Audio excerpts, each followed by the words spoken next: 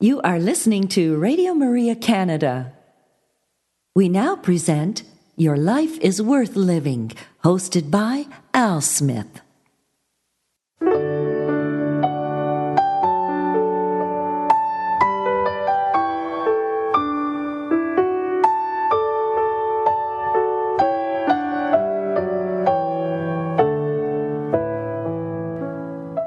Hello, Radio Maria family, and welcome to this week's edition of Your Life is Worth Living.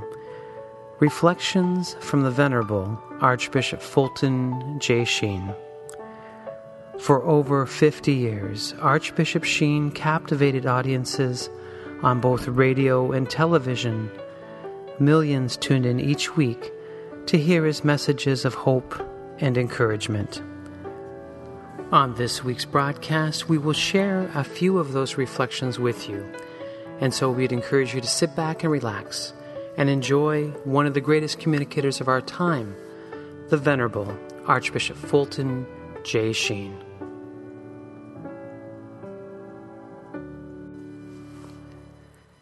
Hello, Radio Maria family, and welcome to another edition of Your Life is Worth Living. I'm your host, Al Smith, and I want to thank you for joining me for another hour of reflection of where we're going to learn our faith together and be inspired by, again, this great and wise and holy man. I just get a little bit giddy sometimes coming into the station every week to share these reflections because I know he's got something for us. He's got something for me. He's got something for you.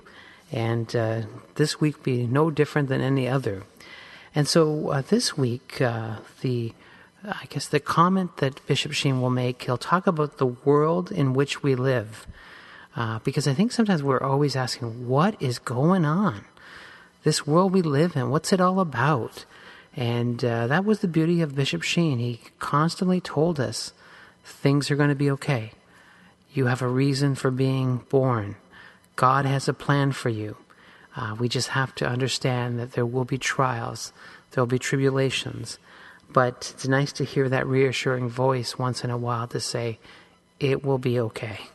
And so these will be one of those two. These two reflections, of course, today will help you to know that things are going to be okay. As long as we keep following Jesus, drawing closer to Him, of course, entrusting our lives to the Blessed Mother and her care. Mama knows best, as we always say. But again, it's those little things that we have to do well. And so this recording from his television series, Your Life is Worth Living, back from the 50s. And then we're going to have, again, a catechism lesson. And we're on lesson number 28. It's hard to believe we've done so many lessons already, but there's 50 of them. And this one is on the Holy Eucharist as a sacrament. We talked about confirmation last week. And so now we're moving on to the Holy Eucharist. And so the Eucharist is the source and summit of our lives. So I would ask you to pay special attention to this reflection. But before we begin, let's pray. And so I would ask you to pray the Hail Mary with me, please. In the name of the Father, and the Son, and the Holy Spirit. Amen. Hail Mary, full of grace, the Lord is with thee. Blessed art thou among women, and blessed is the fruit of thy womb, Jesus. Holy Mary, Mother of God, pray for us sinners, now and at the hour of our death. Amen. Our Lady, Seat of Wisdom, pray for us. In the name of the Father, and the Son, and the Holy Spirit. Amen. So now please enjoy this reflection from Sheen's television series, Life is Worth Living, entitled The World in Which We Live. Friends, this is our final telecast of this season. We received recently a word from Madison, Wisconsin, about a little boy aged 4 by the name of Denny. And he had been writing on the walls. Picked it up somewhere on television. And his mother heard the talk on juvenile delinquency and paddled his little canoe for him. And the following Tuesday night, he was looking at television. His mother was in another room, and he ran out. He says, Mommy, Bishop Sheen is writing on the wall. Naughty Bishop. I suppose you have about the same feeling toward commercials that almost everybody has, and I would like to say a word about commercials. I think that maybe an entirely different way of presenting sponsors could be done on the air. After all, isn't there a kind of an ethical relationship between the sponsor and those who see the program? Somebody invited you to dinner in order that you might hear a celebrated pianist. Wouldn't you write that person a letter of thanks? Feel that some obligation had been created on account of the courtesy? Well, is there not somehow or other kind of an obligation created between you and the sponsor, namely the Admiral Corporation? And then, too, I think there's a relationship, too, between a sponsor and the kind of show they put on. I know if I were in business, I wouldn't want to put on crime pictures.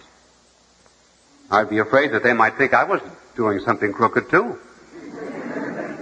And let me tell you this, that I wouldn't be on this program unless Admiral was ethically worth supporting. So remember,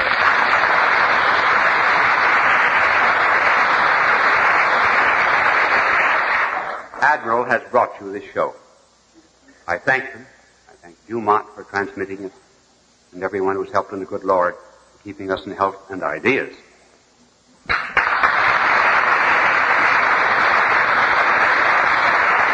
I received many letters from people saying 6 months vacation is too long for you. Everybody thinks I'm something like a baseball player. As soon as the season finishes, I go fishing. So I'm going to tell you tonight what I do on my vacation. Listen closely. I will get back to you a little later on. First of all, I want to tell you something about the world, because that has something to do with my vacation. There's only one sun to light a world. And that sun has satellites revolving round about it. But it happens that in this political world, there are two suns. The United States and Russia. And each would have its satellite revolving round about it. And that's one of the reasons why the world today is in difficulty. It is not one. There are two suns that would light it. There's a difference between the two. And here's the difference between the Soviet Republic, the communists, and the United States. The Soviet Republic, the communists, are on the offensive. That is to say, they are out actually to conquer the world. We are on the defensive. We are not warlike people. We do not want to conquer the world. We want to live in peace. The second difference is this. The communists have decided to conquer the world by going east, and particularly to Asia. We have decided to be on the defensive principally by going to Europe, and hence the Marshall Plan and the NATO. But the communists are going eastward.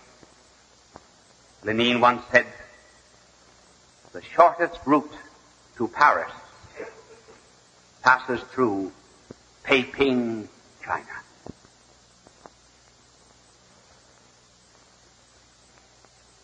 Which is the better view? The communists are wiser in going east. The future of the world belongs to the east. That's why they are wiser. But there's a weakness, and a grave weakness, in communism.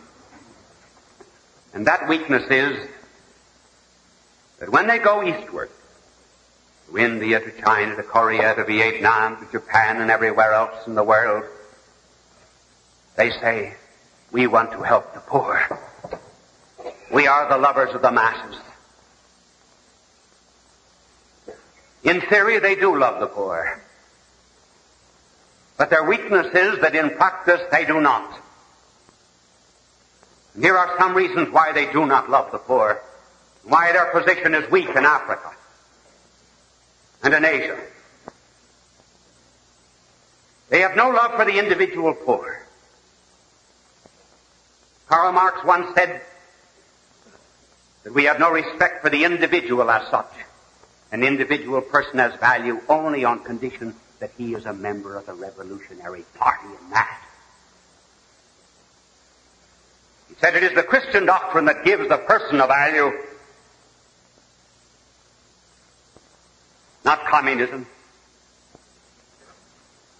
Furthermore, the weakness of communism in the East is that despite their protests for the poor, they are not doing anything for them. Name any good that the communists have done for the poor of America. They've spent millions of dollars here in propaganda, millions and millions, but name one hospital that they have built. Yes, they've gone to Korea, Vietnam, Indochina, Indonesia, India, and China. Name one dispensary. Name one leprosaria. Name a single clinic. Name any humanitarian work that they have built just in order to aid the poor. They've seized hospitals. Yes, they've seized Protestant hospitals. The Protestant missionaries built in China, they seized some of our own. But who can go into those hospitals? Only the party members. Not the poor people. Their weakness is they cannot explain suffering. Oh yes, they can dignify, for example, one of their party members was arrested. They can make much of one of their party leaders or one of their generals who is killed. And then they can stuff him as they stuff Lenin. But how about the poor man that's not a party member and who suffers? What answer have they got?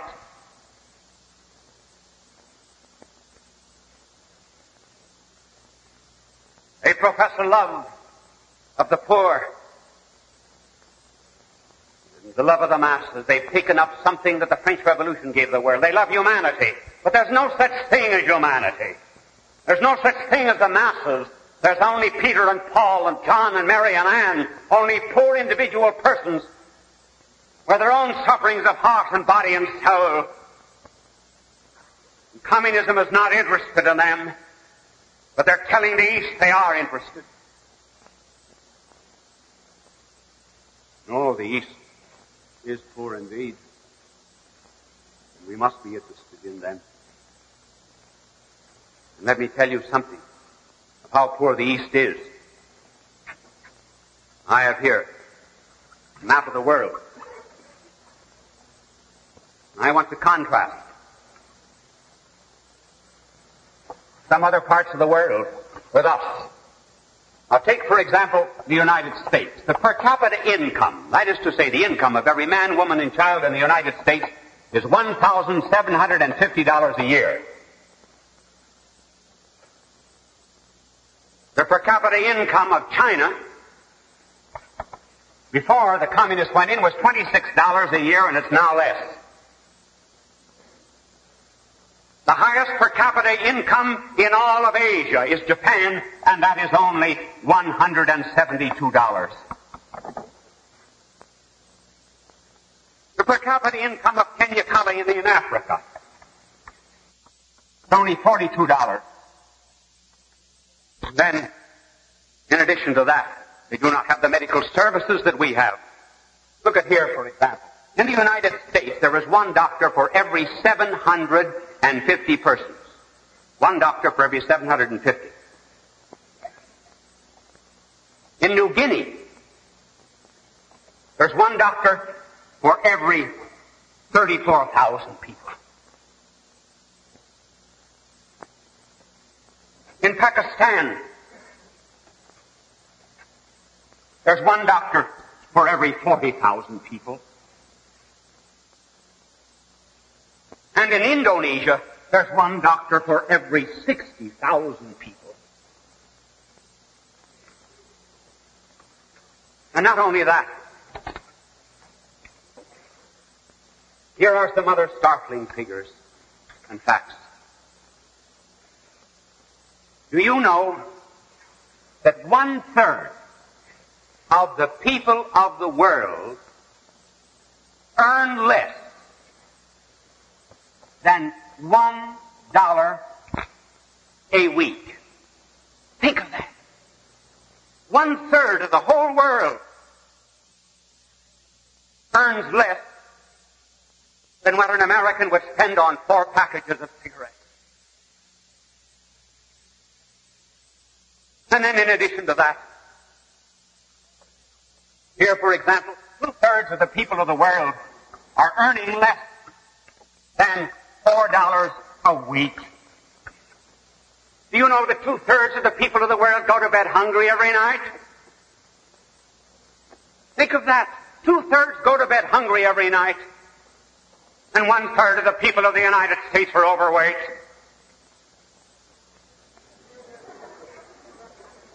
Why, 2/3 of the people of the world do not know what it is to have a square meal. I tell you, these are serious facts.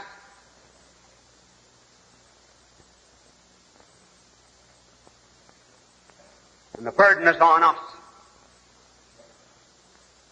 The burden is on us to help them. Now I'll tell you what I'm trying to do on vacation. Television is my vacation, inasmuch as I take 2 or 3 hours off a day to get ready for you. But this is my work all the time. My work is to aid these people that I've been talking about.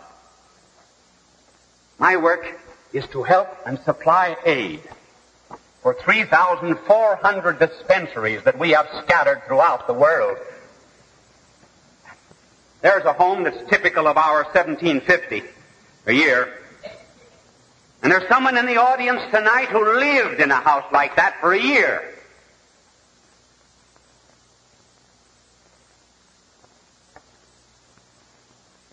We have 1,200 hospitals. This is one of our hospitals in India.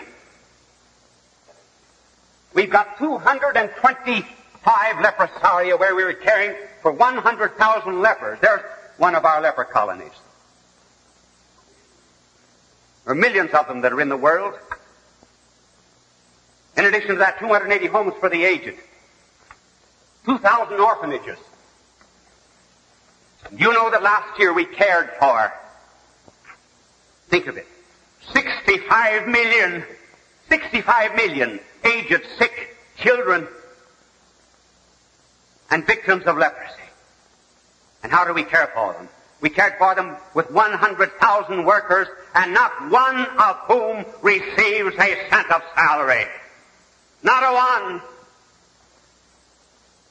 That's my vacation. That's my work.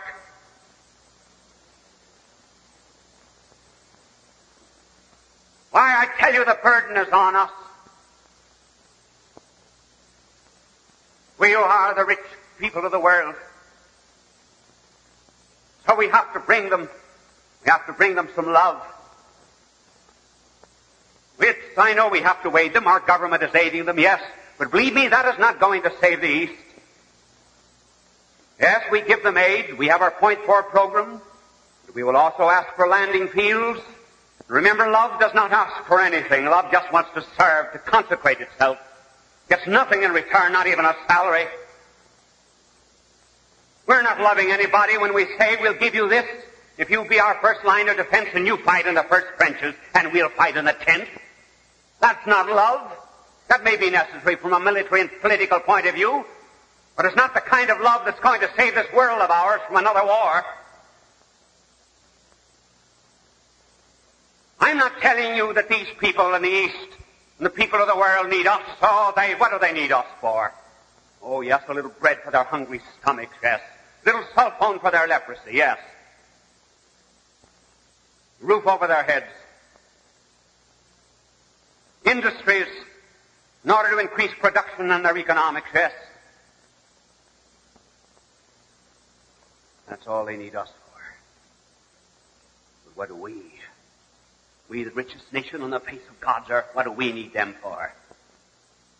Why do we need them? We need them to de-egotize ourselves. To uproot our selfishness so we'll have less need of psychoanalytic cultures.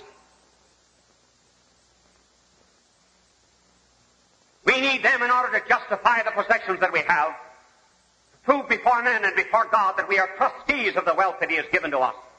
We need them in order that we may have the blessing of God in our being. And in addition to that, have His grace upon our souls. Take them out of the world, what do we lose?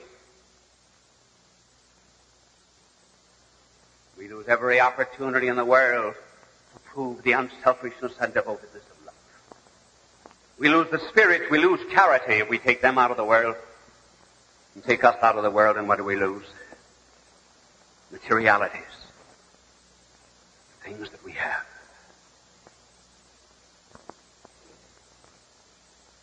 We do not have much love, any of us. Very little, in fact. Our love is like a river. And the wider the river gets, the more shallow is the water. The love of God is not like that.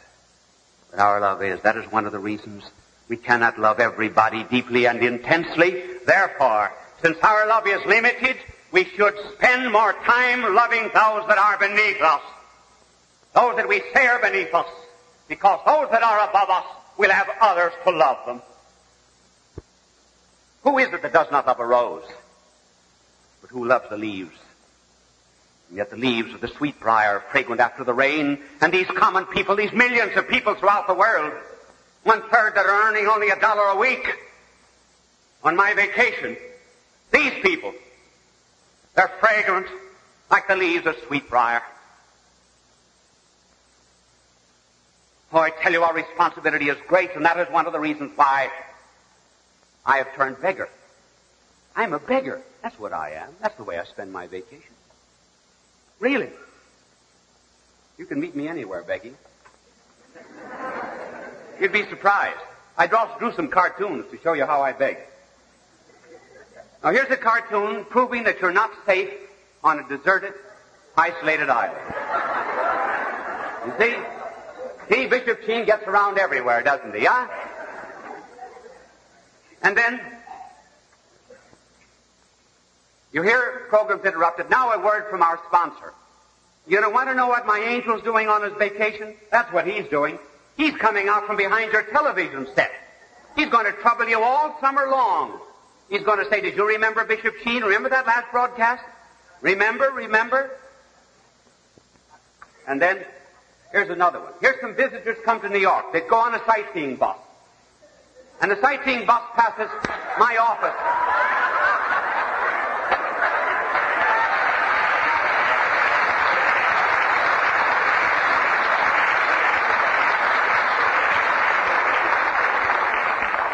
And the bus driver said, and this is Bishop Sheen's office at 366 Fifth Avenue. And look where I am. I've already got my hand out. Now, that's my vacation. And why am I on television? I'm on television to be a beggar of your prayers, and a beggar of your concrete love, anything that you want to do to help the poor of the world. 65 million, regardless of race and color and creed, and we're helping.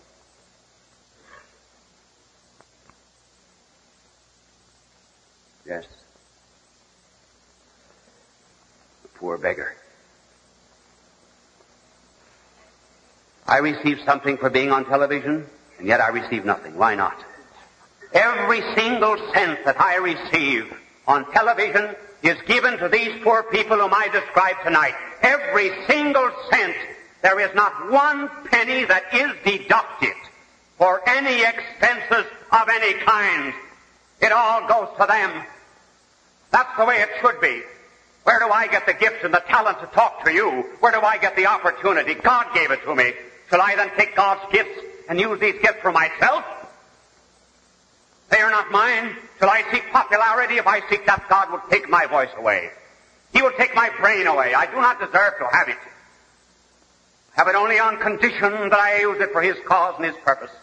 And if I have therefore done anything at all, to create in your mind just one tiny little spark of love to God, if I've saved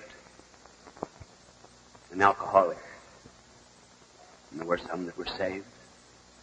In the New York subway a few weeks ago, one man said to another, you know, since that talk on alcoholism, I haven't touched a drop in 8 weeks, and I was an alcoholic. The mother prayed, after losing 4 boys, that she would have a boy. She would name it after me. She wants God to take it, to do the same kind of work. So if I've helped you, if I've brought you closer to God, if I've given you a spark of truth, if I've done anything to help your soul, in any way whatsoever, if I have done any of these things, I do not want you just to thank me. I want you to thank the poor, for whom I work, and to thank it in some very concrete way. You know how to do it. In any way that you please, and do it just out of love, to increase the love that there is in the world. And I tell you that I will not be remiss in my love either. For if you do that for me, I promise you that for 30 days I will spend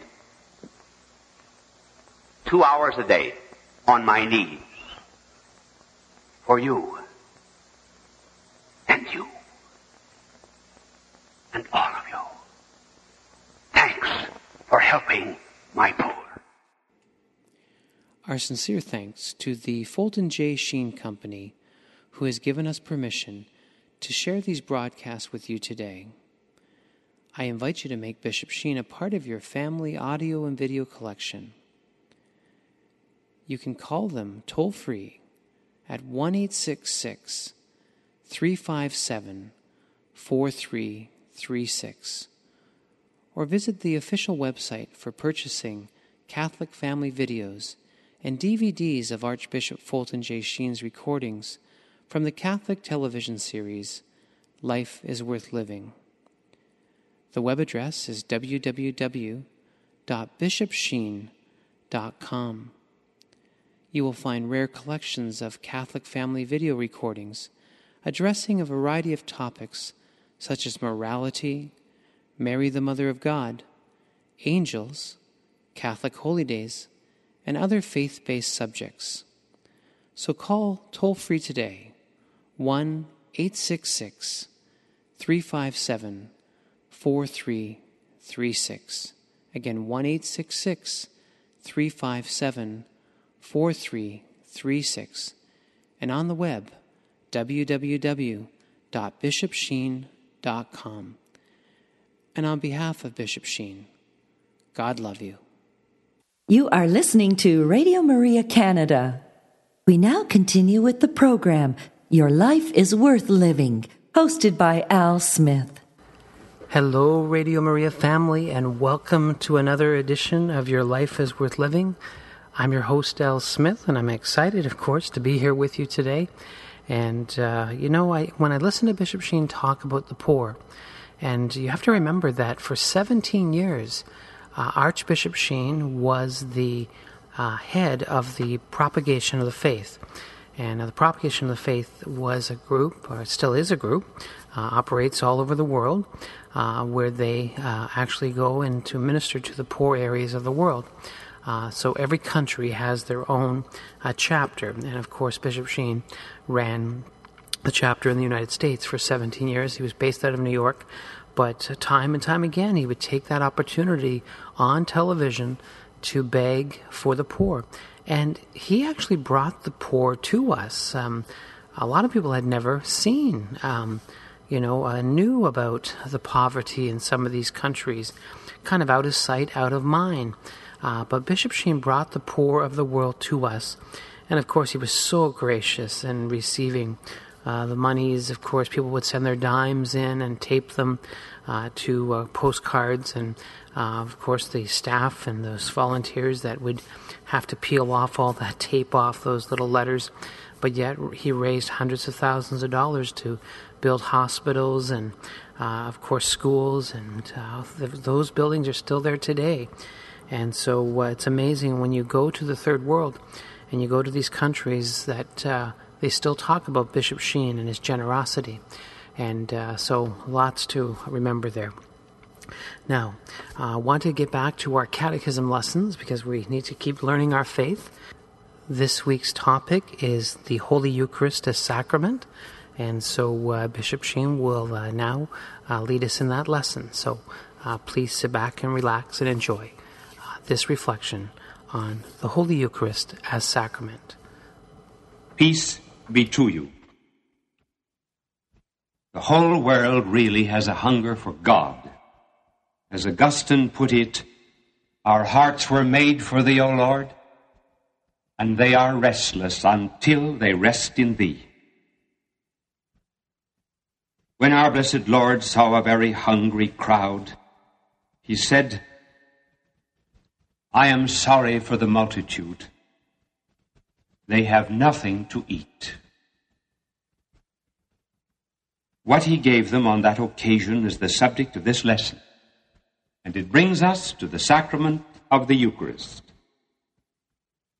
In order that we may keep the parallel and the analogy between the natural life and the supernatural life, it will be recalled that in order to lead a physical life, we must be born to it. In order to lead a supernatural life, we have to be born to it, and that is the sacrament of baptism. Then once we are born, we must grow physically. Spiritually, too, we must achieve maturity and accept responsibilities. That is the sacrament of confirmation. Now we come to the new element in life.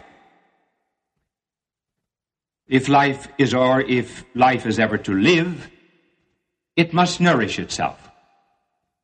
If divine life is to live, it too needs its nourishment. That is the Eucharist.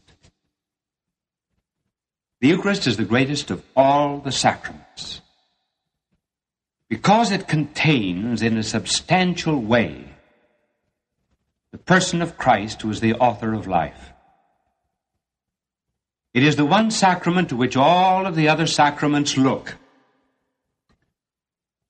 Imagine 6 arrows in a circle, all pointing to a center. The center is the Eucharist. The 6 arrows are the other sacraments. The Eucharist is the sun around which the other sacraments revolve as planets. All the other sacraments share in its power, and they perfect themselves in the celebration of the Eucharist.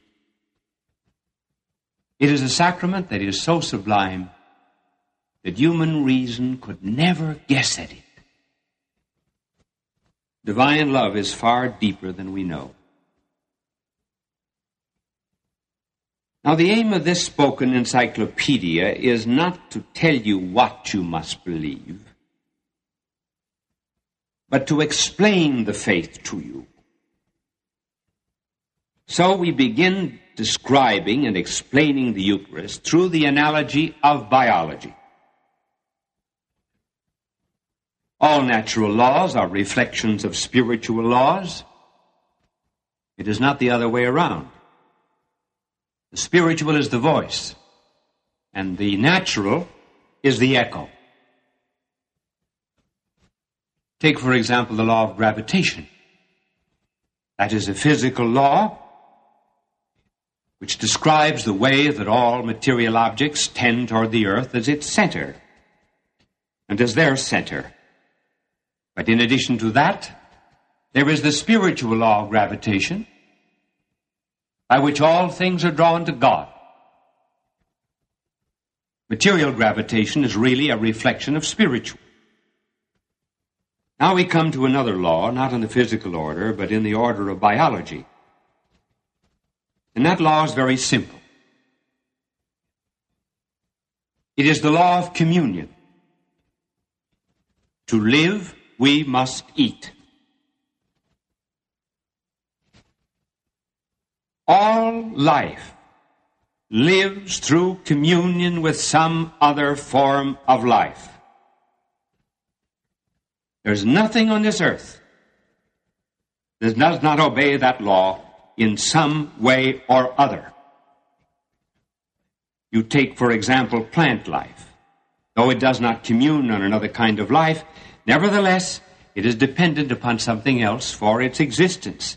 So the plant life will go down to the earth for water and for phosphates and carbonates, and it also draws much life from the sun. If these chemicals were blotted out and the sun were blotted out, so as to deprive plant life of communion, it would perish. You take plant life. That is, as we said, a communion with lower life, but when we get to animal life, the law becomes far more clear. There's still greater need of nourishment. It needs, of course, nourishment from the mineral order, like sunlight, and air, and so forth. But the nourishment of the animal comes from plant life. From the very moment the animal comes into being, there is a quest for nourishment. Its fundamental instinct is to seek food. The animal roaming in the field, the fish swimming in the ocean, the eagle in the air, all are in search of daily bread. Without ever knowing it, they acknowledge the law that life is impossible without nourishment, that life grows only by life, and the joy of living comes from communion with another kind of life. Now, when you come to man, the same law applies. He has a body just as animals, and that body clamors for food and more delicate food. Our body is not content as the plant to take its food from the ground, raw, uncooked, and unseasoned. It seeks the refinement that comes from a higher creature. And in doing so, it acknowledges that universal law of life, that every living thing must nourish itself. Life lives by life, and the joy of living is enhanced by communion with another form of life. But here we come to a difference. Man has a soul as well as a body. Does not his soul demand food? And since his soul is spiritual, does it not require some spiritual food? There's nothing on this earth that can completely satisfy this soul hunger of man, simply because it is an unearthly hunger. Everything in this universe demands a nourishment that is suited to its nature. A canary does not use the same kind of food as a boa constrictor, because its nature is different. Man's soul is spiritual, and therefore it demands a spiritual food. Now, what will that food be? Well, that question was answered by our blessed Lord in the plains alongside of the shores of Galilee. And the occasion was, too, when men were hungry. Our blessed Lord saw thousands passing in a Passover caravan, hurrying on to Jerusalem. He marked that they were toiling up the hill in small groups. Some of them were very spent from long walks, particularly mothers dragging their children and old who long for the refreshment of life. And our blessed Lord's heart goes out to them. He proposes to feed them. Andrew the apostle pointed to a boy who had 5 barley loaves and 2 fishes. These our blessed Lord took. Notice the way the gospel describes what our Lord did. And notice also the parallel between this description and the Last Supper. We are quoting the Gospel of Mark. And he took up the 5 loaves and 2 fishes, and looked up to heaven, and blessed, and broke the loaves, and gave to his disciples. With these 5 barley loaves and 2 fishes, our blessed Lord fed the multitude of thousands. It was indeed a miracle of multiplication. A grain of wheat multiplies in the ground. So the bread and fishes, by a divinely hastened process, are multiplied until, the gospel says, everyone had his fill. You suppose that if our blessed Lord gave out money instead of bread, that the gospel would have said that everyone had his fill? Well, the effect of this miracle was stupendous, because they saw the bread and the fishes increasing. And the people saw the possibility of making our Lord a king that would bring prosperity and plenty. So they sought to make him king. That's what people want. Even from God that walks this earth. Economic prosperity. It was almost like the temptation of Satan on the mountain. Remember, Satan asked our blessed Lord to turn the stones into bread, to make himself an economic provider. And so the people now wanted our Lord to be a king, an economic, political king that would fill their gullets and their stomachs. And if he did that, he would have power according to them. And our Lord, knowing that they wished to make him king, fled into the mountains alone. They could not make him king. He was born a king. It could very well have been that this flight from political kingship disillusioned Judas. Do you know that the first record that we have of the fall of Judas takes place when our blessed Lord here announces and promises the Eucharist? And the fall of Judas comes when our blessed Lord gives the Eucharist at the Last Supper.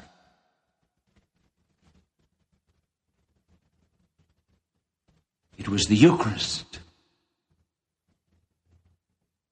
that disillusioned Judas. Then Judas knew that our Lord was not going to be an economic king.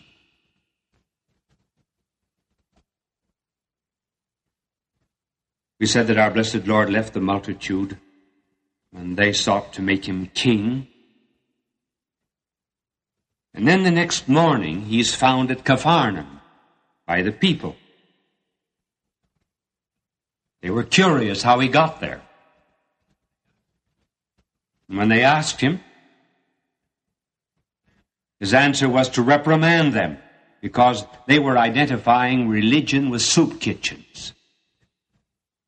And he said, and we quote the Gospel of John,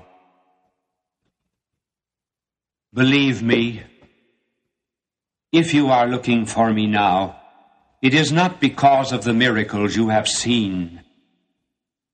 It is because you were fed with loaves and had your fill." By these words, our Lord indicated that they had not taken the miracle as a sign of his divinity. They were looking for him instead of to him.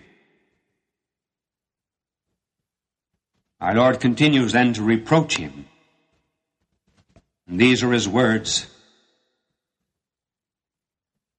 You should not work to earn food which perishes in the using.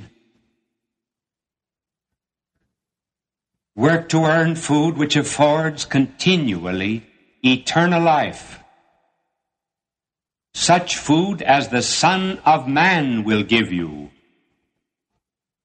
God the Father has authorized him. Our Lord is here setting in contrast two kinds of bread. The bread that perishes, the bread that endures to life everlasting. And he cautioned them against following him as a donkey following a master who holds a carrot. To lift their carnal minds to eternal food, he suggested that they seek the food that the Heavenly Father had sealed or authorized. This refers to Oriental bread, which was often sealed with the official mark of the name of the baker. In fact, the Talmudic word for baker is related to seal. Just as hosts used in the Mass have a seal upon them, such as a lamb or a cross, so our Lord was implying that the bread that he would give them was sealed or affirmed by his Father, namely himself. They were not satisfied. And so they protested that maybe this miracle was not as great as it seemed. They wanted some further proof that the Father had authorized him. He gave them bread, yes, but that was not stupendous. They argued, had not Moses given them bread from heaven in the desert? Their argument now was, what proof is there that you are greater than Moses? They minimized his miracle, you see, by comparing him to Moses, and by comparing the bread to the manna that was given in the desert. Our Lord had indeed fed the multitude only once, and Moses had fed the multitude for 40 years in the desert. So they made light of the gift. Our Lord took up the challenge. He said that the manna that they had received from Moses was not heavenly bread, nor had it come from heaven. Furthermore, it nourished only one nation for a brief space of time. And it was not Moses who gave the manna, it was his Father. And finally, the bread which he would give would nourish unto everlasting life. Then he told them that the true bread comes down from heaven. And they said, give us this bread. And he answered, it is I who am the bread of life.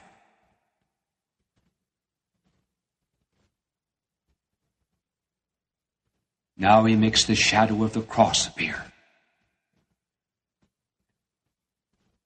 Bread must be broken. He who came from God must die on the cross as a result of the sins of the world. These are his words. And now what is this bread which I am to give? It is my flesh, given for the life of the world. Then the Jews fell to disputing one with another, how can this man give us his flesh to eat?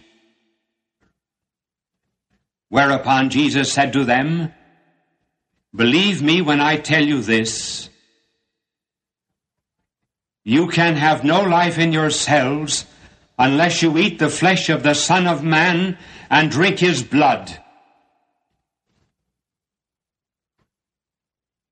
Notice that he's picturing himself as one who gives himself, that is to say, gives himself in death. And the flesh and blood that he will give them It's not just that flesh and blood that they see. It will be the flesh and blood that will be glorified, ascended into heaven at the right hand of the Father. And he said that he would give it for the world.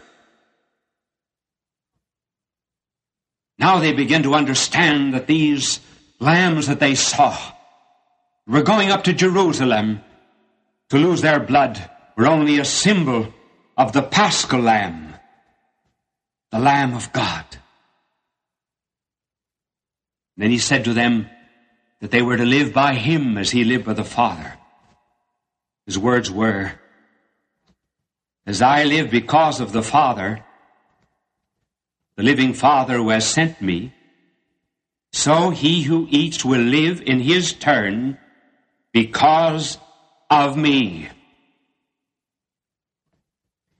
Our blessed Lord is here saying that the life that passes from Father to Son is now the life that will pass when he passes into his glory from himself to us. Is there anything strange about it? They knew that it was strange. They all knew what he meant, that he was the bread of life, and that we would have to nourish ourselves on his life. They understood that is the reason Judas broke. Some of the disciples left and walked with him no more, saying, "This saying is hard, and who can bear it?" Then it was that our blessed Lord turned to Peter, the rock, and said, "Will you also go away?" And Peter the rock answered, "Lord, to whom shall we go? Thou alone hast the words of eternal life." He meant what he said. They knew it. Our Lord would never have permitted his disciples to have left if they had misunderstood him. And now what he promised that day, he fulfills the night of the Last Supper. We will have occasion to talk of that at great length, but it suffices for the moment to recall that this particular night he gathered all of his apostles round about him. The next day he will die. He institutes a memorial of his death and of his resurrection and ascension.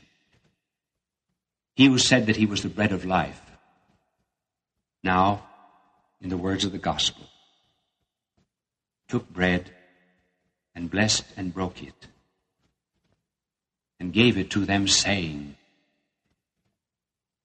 "This is my body given for you." Notice he said over the bread, "This is my body."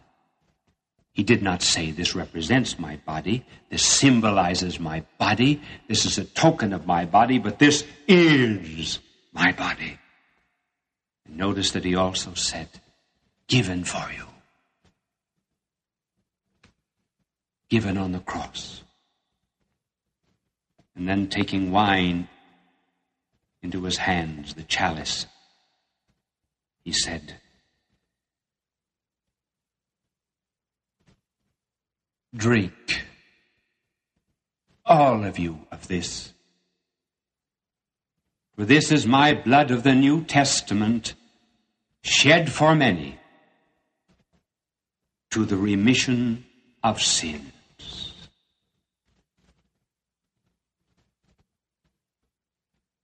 Over the chalice of wine, he said, "This is my blood." Not "this represents," but "it is." And as the old covenant or testament was ratified with blood, so now he ratifies, as he said, the New Testament with his blood. Did our Lord mean what he said? We believe it. What makes our faith unique is this, that we do not pick and choose among the words of our blessed Lord. We do not fool around with them. When he said, whose sins you shall forgive, they are forgiven, we believe it. That is why there is the sacrament of penance.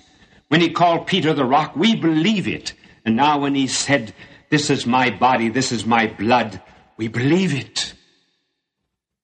And so the law of communion continues through the universe. If the plants could speak, they would say to the animals, unless you eat me, you shall not have life in you. If the animals could speak, they would say to man, unless you eat me, you shall not have life in you. And Christ speaks to us and says, unless you eat me, you shall not have life in you. The law of transformation holds sway. Chemicals are transformed into plants, plants into animals, animals into man, and man into Christ. Christ, the divine pelican. According to the legend, the pelican wounds itself in order that it might nourish its young. So he gave his life to sustain our life. And the greatest joy in the world is communion with the very life of God. God love you. You are listening to Radio Maria Canada. We now continue with the program, Your Life is Worth Living, hosted by Al Smith. Hello, Radio Maria family. It is the time of the day, of course, when I have to say our hour is up, and it just flew by today. So thank you for learning the faith with me, with Bishop Sheen, and of course learning those life lessons from his television series, Life is Worth Living. And so I want to thank my good friend Anthony from FultonSheen.com, a group of people that have been providing these quality recordings for many years, digital files that you can download. And so visit that website, www.FultonSheen.com, and there you can download the many files to your iPhone, to your cell phone, to your computer. It's amazing. I downloaded it about 7-8 years ago and still enjoying them every day. So again, these quality recordings are courtesy of Anthony from FultonSheen.com. So I pray that each and every one of you has a great week, and until next time we get together, may the good Lord bless you and keep you. May he also let his face shine upon you and be gracious to you, and may the good Lord look upon you kindly and bring you peace. God love you, everyone. You have been listening to Your Life is Worth Living, hosted by Al Smith, here on Radio Maria Canada.